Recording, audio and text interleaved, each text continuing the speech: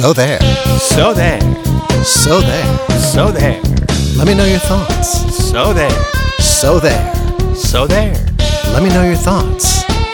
Why do you keep saying let us know your thoughts? Let me know your thoughts to me is a nice lead-in for So there. So there. Welcome to episode 13 of So There. I'm Tom Karamitis with the Leo Burnett Company. I'm Gary Doyle from the Kramer Krasselt. And today we thought, you know what? We have taken so many detours on this wonderful podcast ride. Why not go back and revisit our roots? This was originally conceived as a discussion about, among other things, marketing and advertising. And we pretty much have ignored it since the beginning. It was also conceived as each person would just kind of babble endlessly, and it's become a little bit more of a conversation, but maybe today it'll be a little bit more babbling endlessly and filibustering pointlessly about something. Yeah. So I'll kick things off. I have two topics to talk about. The first one is haircuts, and I'm not going to say how this came to my attention, but it did. Women's haircuts cost much more than men's. Women's haircuts might cost $100, $120 when you talk about haircut and coloring and all that. A men's haircut might be $30, might be $20, might be $15 if you go to Supercuts. Admittedly, you don't get the MVP experience if you do $15, but I just wonder why that is, and maybe this isn't I wonder why, but why are women's haircuts $120 and men's haircuts are $30? Is it women's hair is that much more complicated to cut than men's? Is it kind of learned behavior? It's accepted behavior, like women just accept that they're going to pay $120 for a haircut, and then they pay it, and the barbers take that money. Is it kind of like it's sort of conditioned behavior, like paying $7 for a Starbucks coffee, right? Kind of ridiculous when you take a step back from it, but people are used to doing that. So why are women's haircuts so expensive? That's my first item. Second one, totally unrelated. As Tom said, this is started off as a podcast about marketing and inexplicable human behavior. It's still about inexplicable human behavior, but I wanted to bring up marketing and a specific subset of marketing, and that is automobile advertisements. So particularly radio ads. So I listen to a lot of sports radio, and they have a lot of automobile dealer radio ads, and there's a couple of examples that I'm kind of obsessed with. One is Moeller Honda. Moeller Honda, voiced by, I think, A. Moeller, a member of the Moeller family, sounds like a pretty jowly man. I'm guessing overweight. I don't know for sure, but he sounds overweight, and I think he's white. A white, overweight, jowly man who auto dealer advertisements tend to be voiced by. Says things like, "You will not be disappointed." And he says that line like it's some kind of incredibly monumental, well-written line. You will not be disappointed. Like that's some kind of impressive feat. So that's a line. And they also have a tagline. There's always a Moeller in the house. That's another one. And they also have a gambit where they, and Tom Karamitis does not like this gambit, but I like it, where they pretend that they're just like you and me. They say, we have kids, we pay bills, we worry about saving enough for retirement. We're just like you. So that's Moeller Honda. And another automobile ad I want to end with before my filibuster ends is Mike Ditka used to do ads for Motor Works of Barrington, Tom Karamitis' stomping ground. And it would be a litany of things that Mike Ditka loved. And there would always be an uncomfortably pregnant pause after each thing that he loved. He would go, I love Chicago-style hot dogs. I love Lakeshore Drive. And I love Motorworks of Barrington. That's what it was a list of things that Mike Ditka loved. Random things. He also loved Motorworks of Barrington. And in between each item would be a long 3 or 4 second pause, which was deeply uncomfortable. So there. Well, I will let me address these. These are fascinating topics, and I think they need to be addressed. And I will go in reverse order. I had the same observation about Mike Ditka and Motorworks of Barrington. My takeaway from that was always that somebody had bought 60-second radio spots, but they only came up with 30 seconds of copy. So they really had to just do this inordinate stretching job on Mike. The first topic, the hair thing, is very interesting. I just kind of feel in general, men have always been more wash and wear. You know, men do not need, it's just a much simpler exercise for a man to be groomed. I mean, when I go to my Great Clips with my coupon for a $9.99 haircut, essentially the only question they ask me is, what clipper number do you want? That's really all I have to answer. And I know, you know, with women, it's, you know, I don't even know how to begin, but I mean, with highlights and bangs and bobs and all the things that women have to answer. But yes, it just costs. I mean, a man can get a haircut for $10. And don't they, even at the chains, don't they differentiate the price of a man's haircut versus a woman's haircut even before you sit in the chair? They don't try to hide it. So, I mean, it could be a woman with a buzz cut, right?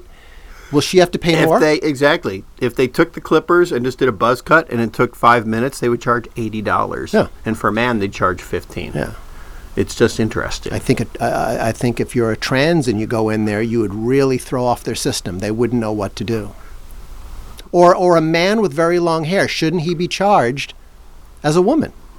That would be interesting if a transgender person walked in and asked for a haircut and they tried to guess what they were and therefore charge them based on what they guessed their gender was. Perceived sexuality? That'd be a fascinating social experiment.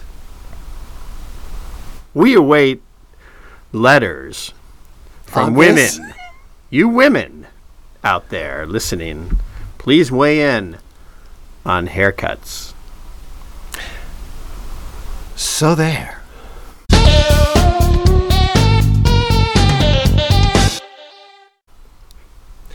I would like to talk about something. Gary mentioned sitting at home and listening to sports radio and hearing these commercials. Or I have a similar reaction lately when I watch pharmaceutical advertising. And I've started to kind of compile a list of the names of prescription drugs. And I started to put them into categories because I think they're getting more and more, in a lot of ways, more and more bizarre in different ways. So I'm going to give you some of them that I kind of started to categorize. First, there's the prescription drugs that sound like they're from Star Trek. They would describe another planet or an alien or a faraway galaxy. And I'll give you some of them. Januvia, Xeljanz, Xarelto, Stellara, Lunesta, and my favorite, Prevnar 13. Prevnar 13 is a drug? Yes. That's they do all sound like spaceship or distant planets. And then you have the group that to me are a little more lyrical and musical. The ones like Latuda, Keytruda, and Lyrica. You have several prescriptions that are a little too on the nose for me, like Abilify, Neulasta, and Celebrex. I will also say there's one that always strikes me as they kind of gave up really easily. It's called Taltz. Taltz. Taltz. But I will say the award I give, for me, the best in show, the Grand Master of prescription names, the one that always gets me when I'm on the couch watching golf. The one that I think is really more a slang for the male genitalia is called Harvoni. Every time I see Harvoni, I think, dude, you've got a total Harvoni for her. I mean, it has to be a slang that you'd hear a teenage boy say. Harvoni. I think these drug names could also be the first names of professional athletes. Jarnuvius Holmes. Harvoni de Wickersham. or if for those of you who remember the names of the New York City police roll of people that have been arrested in the past. Remember that? The Reverend Chicken Holmes. From episode 1, if I recall. Barkevius Mingo. So put a drug together with the last name and you have a professional athlete. I don't know how they come up with them, frankly. Somebody names them. You know. Well, it's a conference room. There's a group of people, right? Yeah. I mean, right? Celebrex kind of sounds like a celebration, like your chronic pain is ending or your anal leakage or whatever that's a drug for. And therefore, that calls for a celebration. Celebrex. You get the geeky guy in the room. He's the guy that's going to come up with Prevnar 13. You're going to get the Sprite young sorority chick right out of business school with Celebrex. Prevnar 13 was probably one of a list of 5 or 6, and that was the only one he could get up on the board, and the rest of the people were going like, okay, fine, we'll give you Prevnar 13. And then they tested it, and it tested the best, and it became the name. That's what happened. That's what happened with that. Well, don't you think also there is an implied increase in scientific validity when you throw a number in the end of your like Formula 409, right? Or Preparation H. I used to think Preparation H meant the H was like the 13th letter in the alphabet, so it was the 13th preparation. But apparently the H just stands for hemorrhoids, which I only found out recently. But Prevnar is not, to me, as impressive as Prevnar 13. No, totally. Yeah, that could be a floor cleaner. That could be a rocket ship. That could be a distant sun. Yes. So there.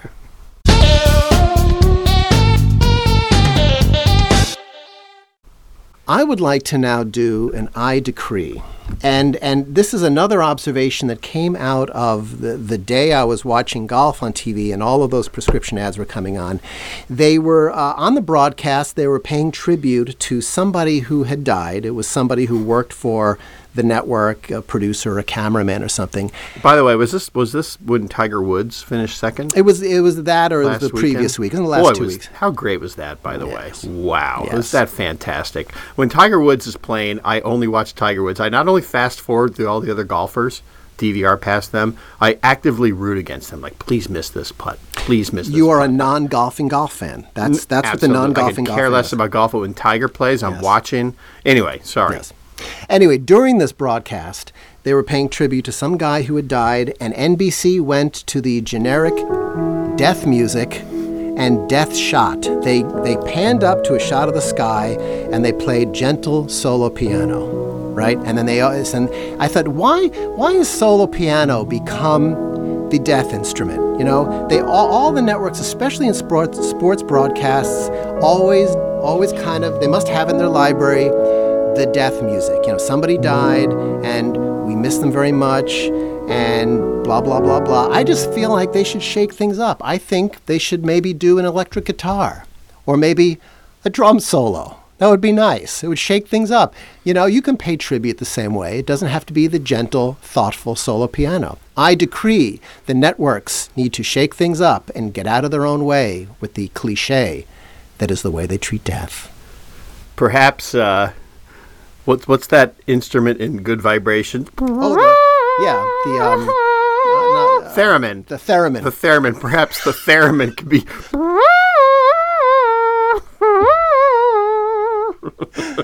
That'd be the least appropriate in memoriam music ever.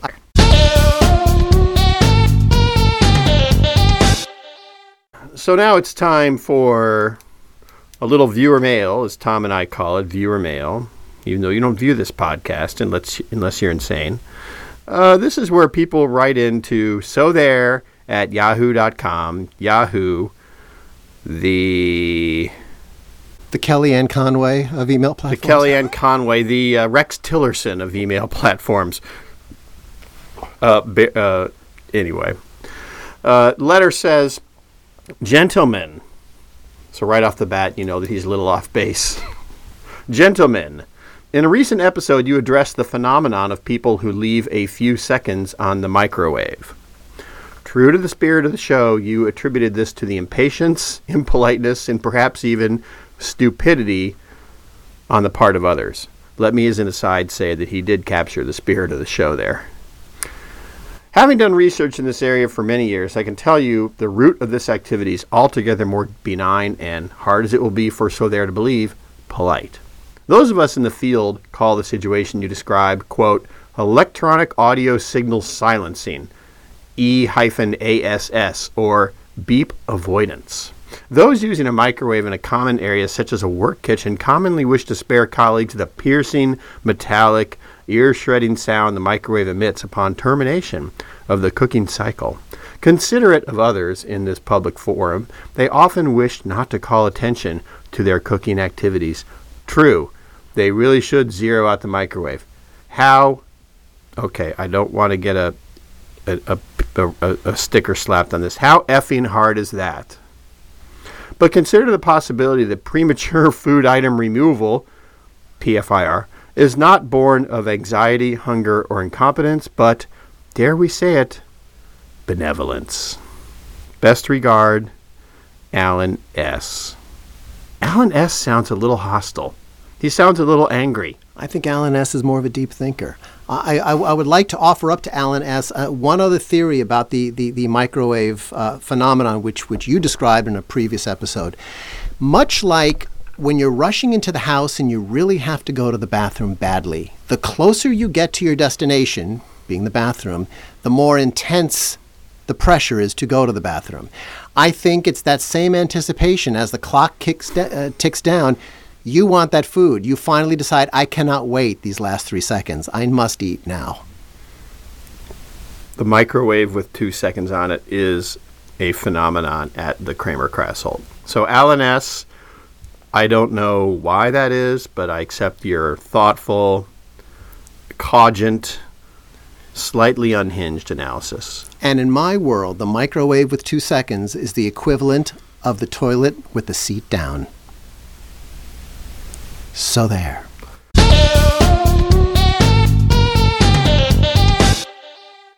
By the way, Alan's message, it says in the bottom, sent from my Dynatac 8000X. Another example of a number making something sound more impressive. Yes, very impressive, Alan. Thank you for sharing. Alan's a frequent writer. Alan is a wise man, an amusing poster on Facebook, and an overall good guy. Maybe he'll join us on the pod one of these days. That would be interesting. So thus concludes another episode of So There. We'd like to thank our art director, Jim Furr, our engineer, our sound mixer, John Binder, our engineer, Marco Morales, and our dedicated crew. And most of all, thank you to you, our 6.7 million listeners. Until next time, So There!